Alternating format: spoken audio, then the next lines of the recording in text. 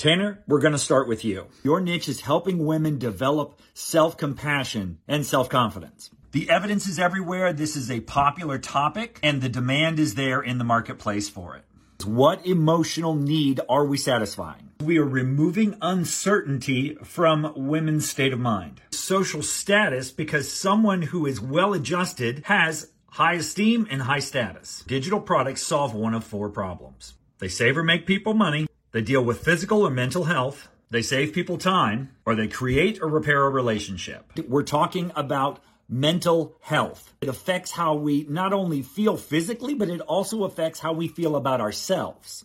Understand this isn't the only way to do this, and this may not conform to how you do your process, but it's a good start. Who is this product for? Although ChatGPT is telling us that it can basically be for any woman, you need to choose one of these 5 categories and focus on them. If you try to make this appeal to everyone, you're using the red ocean strategy, which means you're competing against everyone else and it'll be difficult to stand out. The more specialized you get, the easier it is to communicate with them and have them feel like you understand them.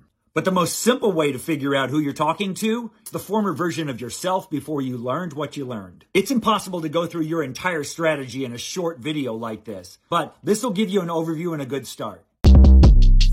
Shortcast Club.